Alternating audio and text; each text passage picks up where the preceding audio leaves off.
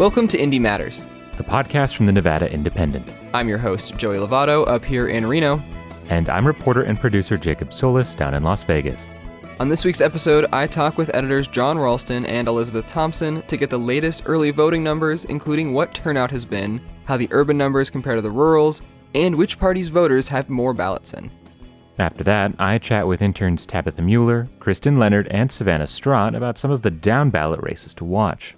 Then I chat with a member of Team Indy who listeners don't get to hear from much, to once again pull the curtain back on some of the behind-the-scenes work we do here. And at the end of the show, I talk with reporter Megan Messerly to get the latest numbers and newest developments related to the coronavirus pandemic in Nevada. Now, on to the rest of the show.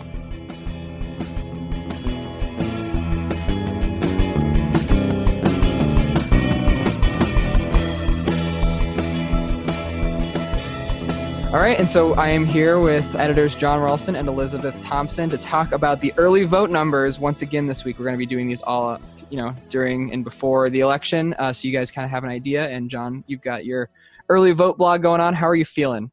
Tired? Or getting about what the numbers mean, Joey? Yeah. So, John, tell us where we are with D's versus R's, statewide, Washoe Clark. Let's start there.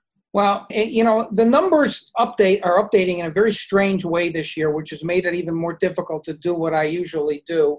And that's because this is a mostly a mail election, or much more of a mail election in the past because of the pandemic and the bill that was passed during the special session. So it's, we're talking on Thursday afternoon and things are in flux. And it was good timing, Joey, because I just updated the blog, but it looks like the Democrats have somewhere in the neighborhood of about a 55,000 ballot lead in the state. And it's about, I think last I looked, about 59,000 in Clark County and about 10,000 in Washoe County. And the rurals, of course, are starting to pick up, and the Republicans are winning there now by, I think, somewhere in the neighborhood of 14,000. I may have those numbers slightly off. But the situation is that it's upside down. Usually there are not that many mail ballots, and there's a ton of early voting by now. We're on day 6. And so including today, there are 9 more days. And so we don't know usually I can see trends develop or trends that start to make sense after a few days that mirror what's happened before, but that's all out the window this time. So having said that, I will say that I'd rather be the Democrats than the Republicans now, obviously. But the Republicans are confident, and they have started to win early voting by decent amounts in the 2 urban counties every day, which never happens, by the way, during early voting, but is because Donald Trump and Adam Laxalt and the gang have scared all of them to not vote by mail and instead vote in person, either early voting or on election day. So there are a lot of votes still left out there, but I'd rather be the Democrats than the Republicans. Now, the Democrats are doing what they always do. As you know, Elizabeth, they're banking a lot of votes before election day, thinking that the Republicans will turn out better on election day, and they've banked so many votes that it doesn't matter. In 2016, I was able to say that Trump was going to lose after early voting was over because there just weren't enough votes left for him to catch up. Some people, Joey, are probably listening saying, wait a second, how does Ralston know that who everyone's voting for? This is a corrupt process. How does he see the ballots? Well, of course, I don't see the ballots, but what I do see are polling and conventional voting patterns that show that each candidate's going to get somewhere in the neighborhood of 90% of their base vote, and that will tell you essentially how many votes they have.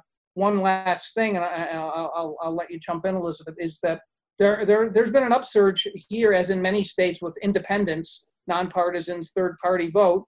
There's a lot of those out there. I think about 100,000 of them have voted already, and they're going to make the difference in the race probably if it's relatively close. But right now, even if Trump were winning those by double digits, he would still lose the state. They need to close the gap. Yeah, so interesting, John. And I personally love it that you obsess about this, because then I don't have to. It's great to have you on the Nobody team. else in the world has to, because I do. I want to give a shout out to John, too. National journalists follow him precisely because he obsesses over these numbers day in and day out, and nobody understands better how the math works. And this year you've added tables and charts and graphs and different scenarios. And it's really just been outstanding work, John, I got to tell you. And I'm not just saying that to blow sunshine. It's Thank pretty you. cool. I know you don't do that, so I really appreciate it. And hopefully, as I was telling Joey before we started, the caffeine and adrenaline is going to get me through the election, and I won't just collapse before then. But no, I appreciate that. And by the way, a shout out to our colleague Megan Messerly, who gave me a crash course in Infogram to help me make some of those charts. So thanks, Megan. Yeah, Megan's not doing it for him. John is making his own charts and graphs. It's quite amazing. We got him a computer. He learned how to turn it on himself. He took a typing class. Amazing. It's been great. Amazing. Yes. John, here's what I want to know. So one of the reasons that people get a little confused, I think, cycle to cycle, is that they sometimes forget that the number of registered voters increases. And so that changes all the percentage and all the ratios, right? So how many more voters statewide are we dealing with this cycle versus, let's say, just the prior cycle? Well, the answer to that question is approximately 250,000 new voters, I believe, are going to be registered by the time of the election. It was about 1.5 million in 2016. It's about it's coming up on 1.8 now, I think, total, maybe 1.75. So there's a lot more, and so that affects some of this analysis as well. For instance, I always talk about the Clark County firewall. If any term could ever be copyrighted, that term of mine could be copyrighted, showing that and by that I mean the number of votes that the Democrats have banked in Clark County, which is 2/3 or so of the vote. So as I was alluding to earlier, it doesn't really matter what happens in the rest of the state. It was about 73,000 or so in 2016, which is very similar to the number it was in 2012 when there were fewer voters.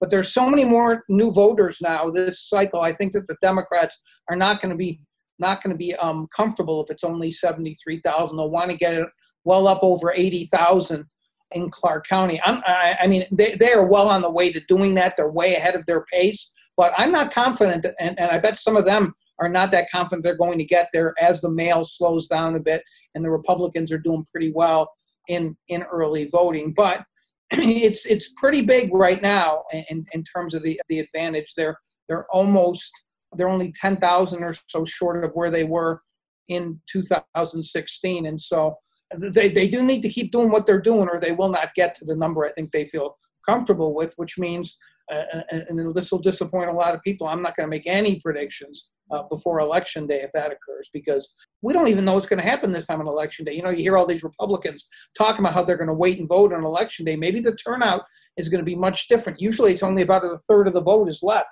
but maybe it'll be more.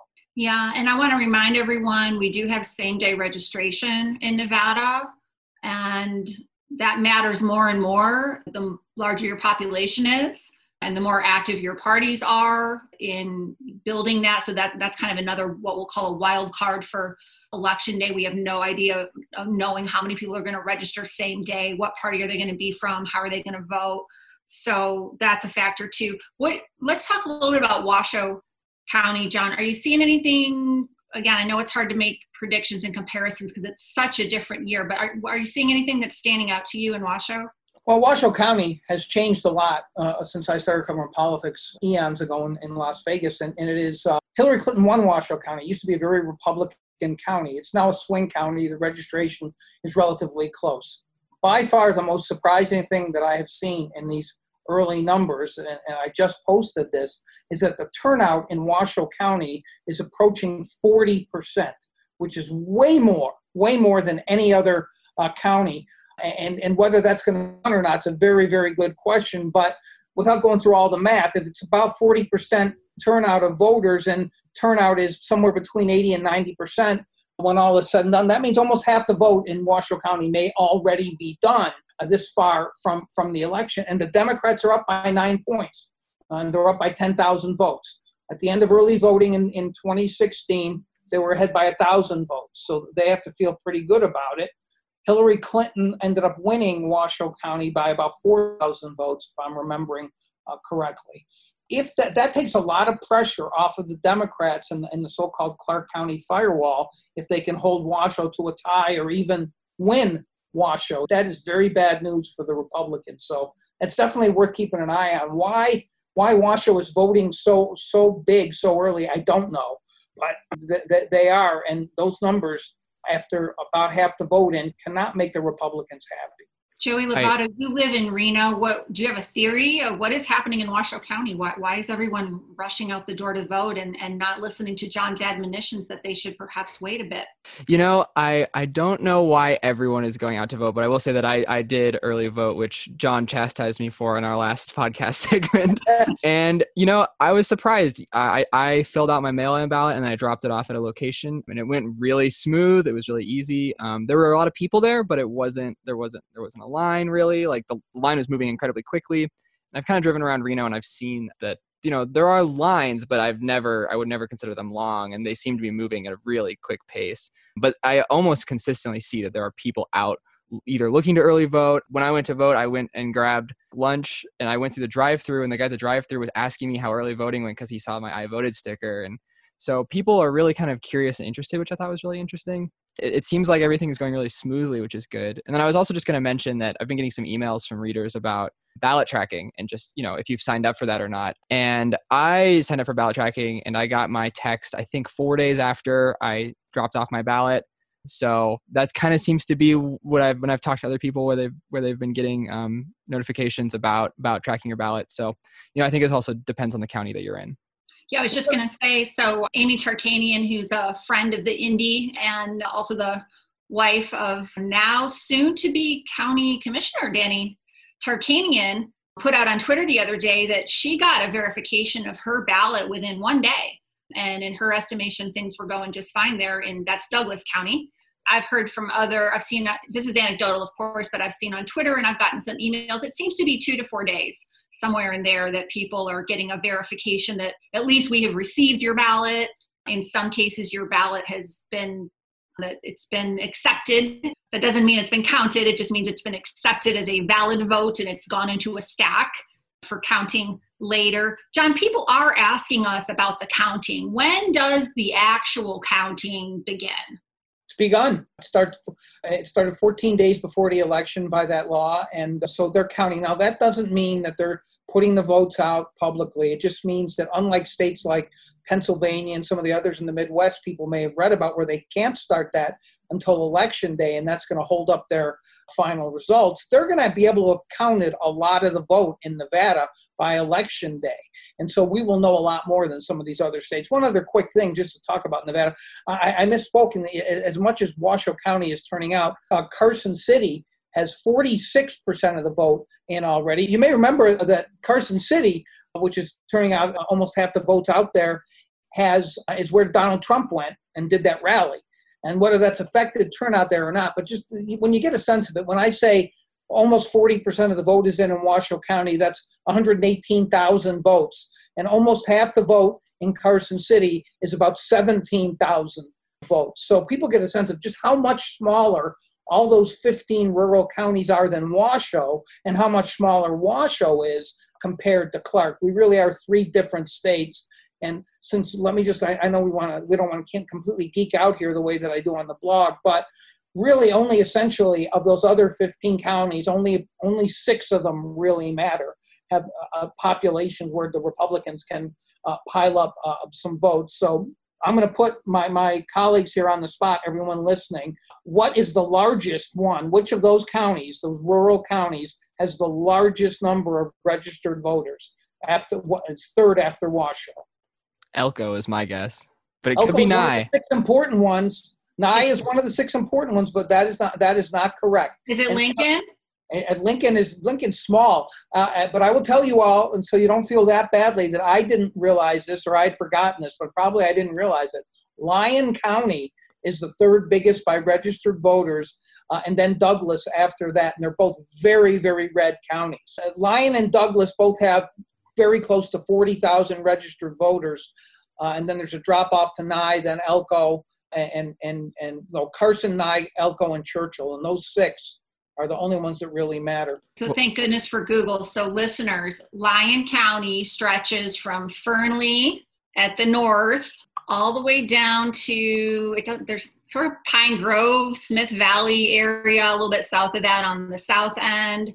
It stops short of the Walker River Reservation on the east. And then it butts up against Douglas County on the west, which is Gardnerville, Minden, and all that. So that makes sense that that's a population center there, as it is so close to Reno and Carson and so forth. I'm very surprised to hear that. I was too, Joey, when I was starting to do all my spreadsheet mania. Which we have plenty of spreadsheets to be working on. I'm going to wrap this up really quick, but I wanted to bring up one thing before we did, which is, John, you tweeted out today that today is your 36th year to the day that you've been a Nevada journalist. So, that's 11 years older than I am. But, congratulations on that feat. And, I don't know if you wanted to give us a little story about why you're still here. Actually, I haven't put it on Twitter yet, but it was in my newsletter. I should. Oh, it was in your newsletter. That's right. Yeah, I should put it on Twitter. But yeah, listen, when I came here to be an entry-level job at the Las Vegas Review-Journal as a night cop reporter, it never occurred to me that I would be here 36 years later. I thought I'd be here for 2 years on my career path back to the New York Times, which was the paper that I just idolized and my dad read every day, and when I was growing up in Buffalo. And opportunity just kept knocking here, and I have absolutely no regrets, as I wrote in that a newsletter bit, Joey. I have had so many great opportunities, but I'll say here what I said in that blurb in my newsletter, and Elizabeth knows this is true, and I think, Joey, even though you haven't known me as long, you instinctively know this is true. By far the best thing I've ever done out of writing columns, TV shows, being a reporter is the Indy. I could not be prouder of the Indy, and the Indy I am proud of because of everybody associated with the Indy who have made it as great as it. Just my only greatness with the Indy is choosing the people to populate it, because I just could not be prouder of it. And so, yes, Joey, we buried the lead. I'm old. Well, I think we're all tearing up a little bit, so I'll end it there. But John, thank you. I know Nevada would not be the same without your journalism thank you expertise. So we appreciate it.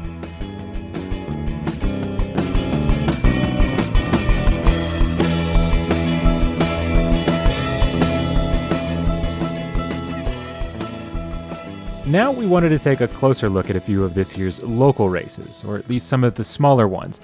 And to do that, we've invited an all-star panel of our very own interns. Joining me now to talk about all manner of local races are interns Kristen Leonard, Tabitha Mueller, and Savannah Strout. So, Kristen, let's start with you, and let's start with the Clark County Commission. Obviously, the Clark County Commission, one of the most powerful legislative bodies in the state.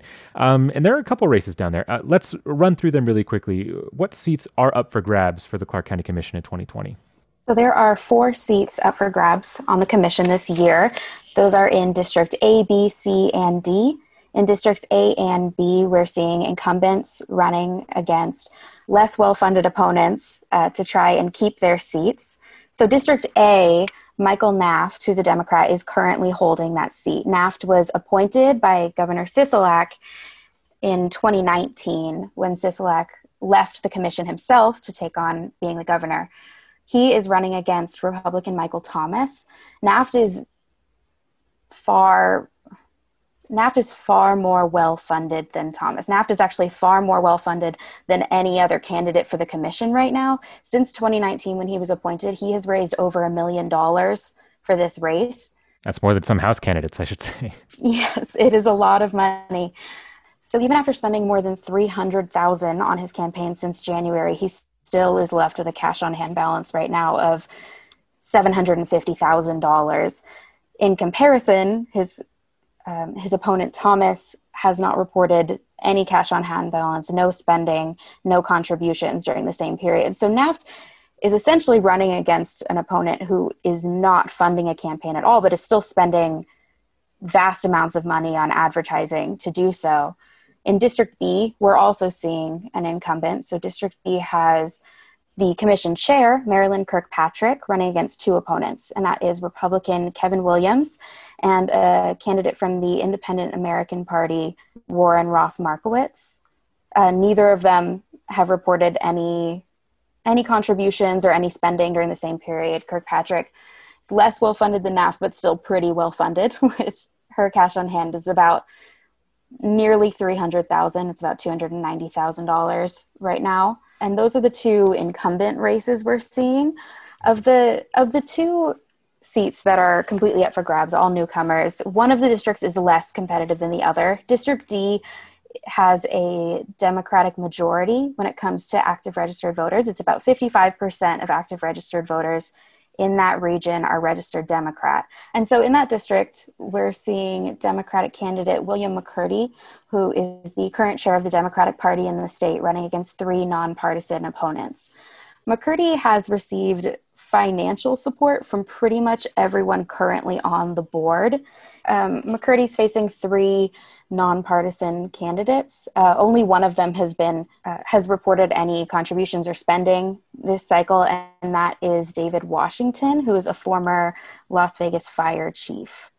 And that leaves one district that actually is pretty competitive, if memory serves. Tell me about that. Yeah, so District C is the only one where we're seeing candidates who are very well funded from both major parties. So District C is where Larry Brown is currently leaving the seat. He's a Democrat. Actually, everyone on the commission right now is a Democrat. But we are seeing a very well-funded Republican campaigning in this district. Democrats do have a plurality of registered voters in the region. They're at about 39%, but Republicans aren't far behind at 31%. So in District C, we are seeing Democrat Ross Miller, who's the former Secretary of State, facing off against Las Vegas City Councilman Republican Stavros Anthony. Both of them are very well funded. They've been pretty even in contributions this year, with a little over $50,000 for each of them in the first quarter of the year. They both reported around $40,000 in contributions in the second quarter of the year. But Anthony has far more cash on hand. He is reporting about $200,000 just in his campaign fund, while Miller ended this quarter with only $3,000. Miller outspent Anthony in the second quarter of the year. He spent around $80,000, whereas Anthony only spent $60,000, but Anthony was spending all year. Anthony didn't actually face a Republican opponent in his primary. He still spent $200,000 on consulting and advertising during those first few months of the year, even though he wasn't sure who his general election candidate or who his general election opponent was going to be. So now we're going to turn to another set of races up north of this time, and let's talk to you, Tabitha. So you're up in Reno. You've been looking at these Reno City Council races. So let's break it down real quick. What's actually up for grabs right now? So right now, up for grabs on the Reno City Council are 4 out of the 7 council seats. Oh, sorry, I'm going to redo that just because that notification went up. Up for grabs right now in Reno City Council are 4 out of 7 council seats, and all of those council seats are nonpartisan, and almost every candidate identifies as nonpartisan. There are a couple where we're seeing in some of the races where candidates are identifying as Democratic, but it's pretty nonpartisan down the row there. And 3 of the 7 seats, including the mayor who votes on the council, but she doesn't represent a geographic district, are not up for re-election this cycle. And as I mentioned, council seats are nonpartisan, and council members typically receive salaries of about $80,000, and along with benefits each year for their position. These are 4-year positions that they're going to be serving on the council. Okay. And let's dig into a few of these races. Now, as far as I understand, 2 of them are more competitive, or at least more active, we'll say, than the other 2. So what are those 2 competitive races? So the 2 most competitive races, in my opinion, is the Ward 1 race and the at-large race. And Ward 1 is incumbent Jenny Breckus, and she's being challenged by real estate agent J.D. Draculich. And then the other competitive one has perennial candidate Eddie Lorton, who's also a business owner in the community, against the recently appointed council member Devin Reese. And those 2 races, I think, are the most competitive just in the fact that they have very similar spending, very similar fundraising campaigns that have been happening. And the money is really close in those. The other 2 races, which are in Ward 3 and Ward 5, feature 2 well-established incumbents going against some upstart challengers, but the upstart challengers haven't really received much funding. And the challengers, when I spoke with them, said, funding is just one piece of the puzzle, and they're hoping to reach voters by every means possible. But in terms of really competitive races, it is that Ward 1 and at-large race. Okay. And so let's dig into those races real quick. So what would you say are the defining themes of each race there? So I think the defining theme, so let's start with just one of those, which is the at-large race, and that's Eddie Lorton and Devin Reese, as I said. And Eddie Lorton is kind of this perennial candidate in Reno. He's run for mayor multiple times. He's not won that seat. And when you're talking about this at-large seat, Reese is very favored within that district, and Lorton is very outspoken about some of the things that have been happening. For instance, homelessness and housing is a huge issue in Reno right now. Lorton wants to put that issue back to the county. He believes it's a county level decision that should be made. Reese is advocating for kind of more of a regional approach, which is sort of what has been happening currently on the council. And Reese, let's see here. So Lorton, one of Lorton's big things is he's brought a lot into this campaign. He brought in Lorton's younger brother for a point to give a video. It was pretty inflammatory. He's made some interesting remarks on the radio about Reese's status as a member of the LGBTQ community. So it's a really tense race in that Lorton has consistently attacked Reese for different things, both personal and social media posts and other details. And Reese has responded to them calling tasteless, but he's kind of been trying to maintain above the fray, which is interesting. When I was speaking with him, he told me, never wrestle with pigs. You both get filthy and the pig likes it. So he's really been trying to maintain sort of a more pulled back approach. But today, actually, one of the things that occurred is people have been defacing some of Lorton's signs in the area, drawing mustaches that are reminiscent of Adolf Hitler's mustache on his signs. And apparently they were also stealing these signs and hiding them, and Lorton accused some of the business owners. So this is a really interesting race, and we could go into it more. But I would say that there's a difference in that Lorton is really advocating some very conservative policies as you're coming up on the city. He wants to sell surplus property of the city. He wants to move homeless shelter out of the downtown area, whereas Lorton is kind of wanting to continue in the trend in which the council has been going. Okay. And really quickly, let's dig a little bit into that Breckus and Draculich race.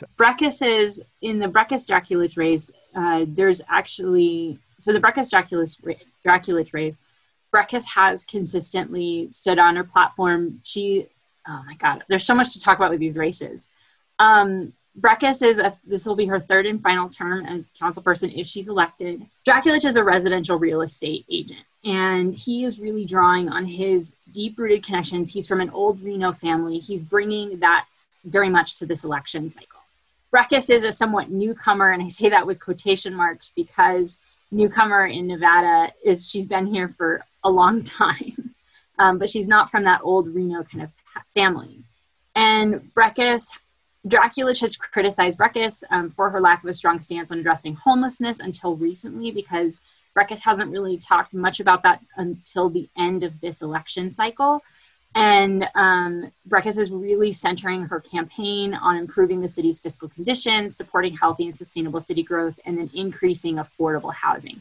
And that's something that it's at the very center of both of their campaigns, is increasing housing stock for the community and trying to address a housing crunch that I don't know if it's going to go away anytime soon. Okay, well, we'll have to leave it there because we want to squeeze in one more set of races, and that's the races for the Board of Regents. Now, Savannah, you've been taking a look at this, and the Regents is an interesting board because they are perhaps one of the lesser-known electoral boards in Nevada. So first, can you walk us through what races are up for grabs here?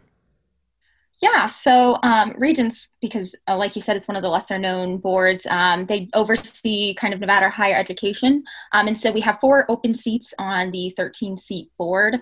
And those will be for 6 years that they will be kind of managing and getting Nevada higher ed out of the challenges and the fallout of the pandemic that our schools and universities are currently going through. And so of those 4 open seats, so we have 3 based in the South and 1 based up north. And so the one up north is District 10.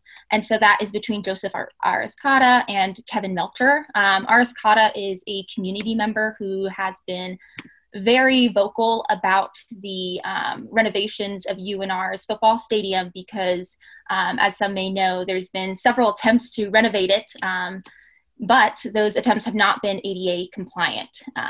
And Ariscada is a wheelchair user, and he said that was extremely frustrating, for him, and he's been very vocal about it, speaking to regents about that. And also, he says he is a community member, and he just wants to have a voice in higher education, and so he's been kind of rallying around that. And so he's going against Kevin Melcher, who used to be a regent in the previous term back in the area covering Elko and more of Western Nevada, who didn't seek re-election because he was moving to Reno. And so he said that they were asking him to run once it was clear that the incumbent wasn't going to run again. And so he is kind of seeking to kind of pick up where he left off and keep going with kind of the different initiatives he had. He said he doesn't really have any issues that he's really kind of spearheading other than kind of getting higher ed out of the pandemic hole that it's kind of sunk itself into. And so they're actually, of the 4 races, they're the only race that is somewhat competitive in money. Ariscada didn't have any fundraising or spending in the first period, but Melcher did. He was one of the only candidates in the primary that did. And so here in the second period, we see that Ariscada and Melcher are both raising funds decently close to each other. Ariscada is actually spending about half of what Melcher is spending, but Melcher is actually still about $6,000-$7,000 more cash on hand than Ariscada. And so going to District 5, we have 2 candidates, Patrick Bolin, who has kind of ran several times for Democratic primaries and have not been successful in those. And then we also have Dr. Nick Spiritos, who is a doctor and has run for this seat in 2014 and lost against Sam Lieberman. And so both of these are kind of trying to get their place in the district. Spiritos is really campaigning for the UNLV Medical School. Also, he would like to see some changes in affirmative action and different grading policies. And Bolin is really trying to address diversifying the economy through diversifying and strengthening different programs in higher ed. And Bolin has raised no money first or second period. But Spiritos has raised a lot, mostly self-funded, $15,000 in the second period. So that's quite a bit for one of these Regents races, and unfortunately we're running out of time, so we're going to have to leave it there. But if you want to know more about any of these elections, you can find all of our election previews at thenevadaindependent.com. Tabitha Mueller, Savannah Strott, Kristen Leonard, thanks so much for joining me. We really appreciate it.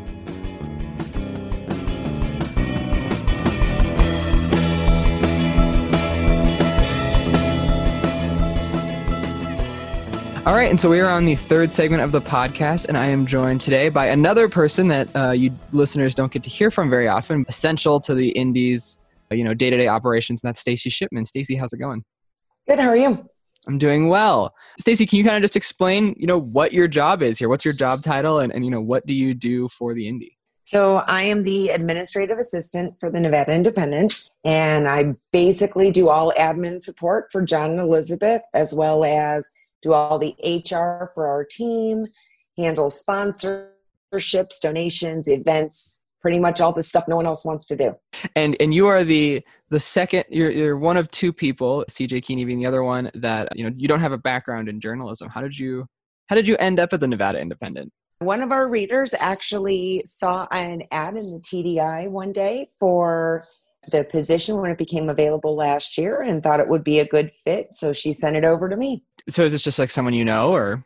Yes, I've known her for years and years and years. So what did you do before you were our office administrator? I have done lots of things in the last couple of years. I have a paralegal degree, and I've worked for a couple law firms, And I did about 12 years as a civil servant with the United States Air Force. All right. So, without you, we wouldn't get paid. You're very important specifically to us, us employees, but, you do keep the day-to-day operations going. And also, again, you help a lot with all of the events and behind the scenes stuff. I mean, you do a ton of work that people just don't realize. And without this work, we wouldn't have these events, and that helps fund the Indy, so we can all keep our jobs. What are your favorite responsibilities to do, for us? You have a lot, on your plate, I feel like. I think my favorite would be advertising and sponsorship coordinating. Okay. I like working with the donors. I like working with the events, helping put ads out for people, that kind of stuff. Yeah. And so you've been with us for a little over a year. How have you seen the Indy kind of change, and how has it affected your view on news? I feel like people that work in the news industry that aren't reporters probably experience this world in a much different way. Absolutely. I feel like I'm a little bit more educated now on politics in general, but I've learned from working with the Indy just how cutthroat the news can be. There's a story that we did about a year ago now, and it was a big story and got a lot of national attention, and there was a lot of negativity because not all news sources correctly and accurately tell you what was said.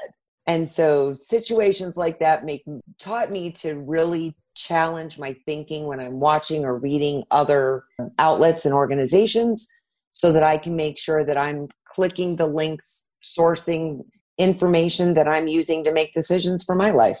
All right, cool. Well, Stacey, thank you so much for joining us and giving us a little behind the scenes into how the Indy works. And I won't ask you who your favorite boss is. I am the boss. That's right. Exactly. You're in charge. You don't get paid without me. That's right. Well, Stacey, thank you so much for for chatting with me today. All right. Talk later.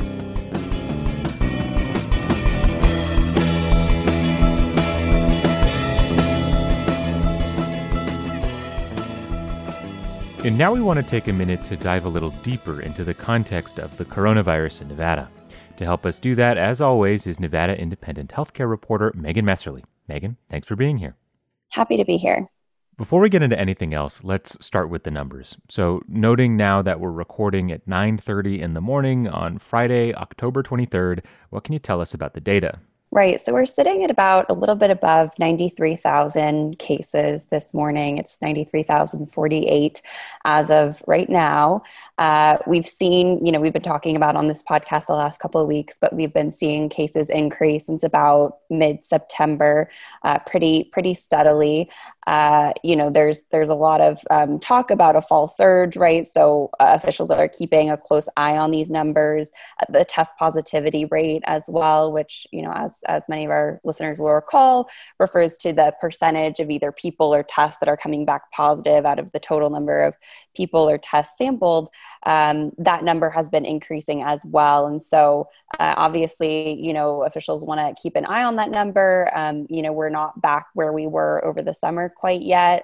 We were north of, 1,000 cases on average a day being reported at the peak. So not there yet. We're more in the 600 range right now, but, we want to keep a close eye on that to make sure that we don't see the same spike in hospitalizations that we saw over the summer. Unfortunately, we have not yet seen that. Hospitalizations have gone up a little bit since over the last couple of weeks, but we haven't seen the same sort of steady increases that we've seen in the case numbers. So we're a little bit north of 500 confirmed and suspected hospitalizations generally day to day, but waiting to see if that number goes up or if it stays more steady. The Hospital Association has said that they're not seeing the patient volume that they were previously. There are folks with COVID in the hospital, but as they're seeing an increase in the number of just general hospital occupancy, a lot of that has actually been from, other causes, not necessarily from COVID. So, but obviously they want to keep an eye on the COVID numbers because, the concern is, if you have a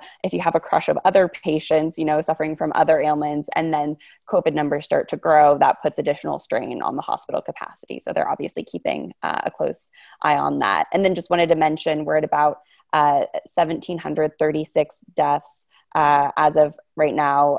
We've seen pretty steady decreases. We haven't yet seen an increase in the number of deaths. On the other hand, state officials have said, and we've talked about this before, that deaths tend to lag case trends by about 5 weeks. And we're about 5 weeks out from when cases started to increase. So, if we're going to see a trend, that could start happening soon. On the other hand, we don't know. We haven't seen that data yet. So we're at a pretty, obviously there's still, people dying from COVID. There were 36 deaths specifically over the last week. But it's not what we saw over the summer when cases were peaking. Okay. Well, not a ton of COVID policy news to talk about, but there was one thing that happened this week, and that has to do with the debate over whether or not to reopen schools. Now, in Southern Nevada, schools have been online this whole semester, but the Southern Nevada Health District gave its blessing to the Clark County School District to reopen schools if the board wanted to make that decision. Can you dig into the health rationale for that? Why did the Health District make that decision? Yeah, well, it's been a really interesting question. And I would actually point to what's happening in Washoe County right now, where, they do have, some students are in-person learning, some are hybrid learning, and some are distance learning. And actually, one of the interesting things that came up this week at the COVID-19 Mitigation and Management Task Force meeting was that the largest share of cases in Washoe County, 70 cases over the last week, were actually tied back to the school district between K through 12 students and educators. So there has been a lot of conversation about, the pros and cons, right, of opening schools and the benefits to kids and their education. But at the same time, bringing more people together for a prolonged period of time increases your chance of exposure. And so, Washoe County's been dealing with that to some extent, and their cases have been increasing significantly there. They're much higher than they are in Clark County even right now, and Clark County sort of bore the worst of it this summer. But now we're seeing, Washoe County, struggling with these case numbers. It's worth noting, though, that, we have seen that, taking action can have some results. For instance, the Washoe County noted that they still have quite a few cases at the University of Nevada, Reno, 34 cases over the last week, but they noted that that's a decrease, that if you sort of take steps as President Sandoval has, to try to curb the spread of COVID, it's possible to have an impact on your case numbers. So again, this all kind of comes down to the cost benefit analysis of, making the decision to open businesses, open schools, open classrooms, and weighing that against the possible, health effects of that, which is obviously the spread of COVID-19. Well, we will have to leave it there for now, but as always, if you want to know more about the coronavirus in Nevada, you can head to our website, thenevadaindependent.com. There you can find weekly updates from Megan in her coronavirus contextualized series, as well as a regularly updated dashboard, now lovingly manually updated by Megan. The tech site is broken, as well as all the latest COVID-19 data. Megan, thanks for joining me. Thanks for having me.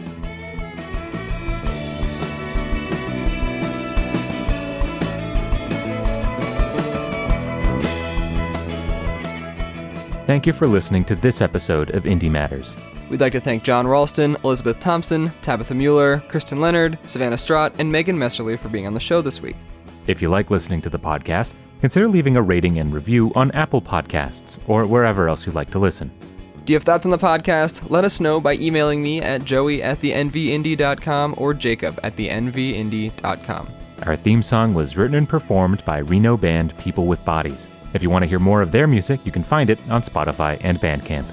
Thank you for listening to this episode of Indie Matters. I'm your host, Joey Lovato. And I'm reporter and producer Jacob Solis. And we'll talk to you next week.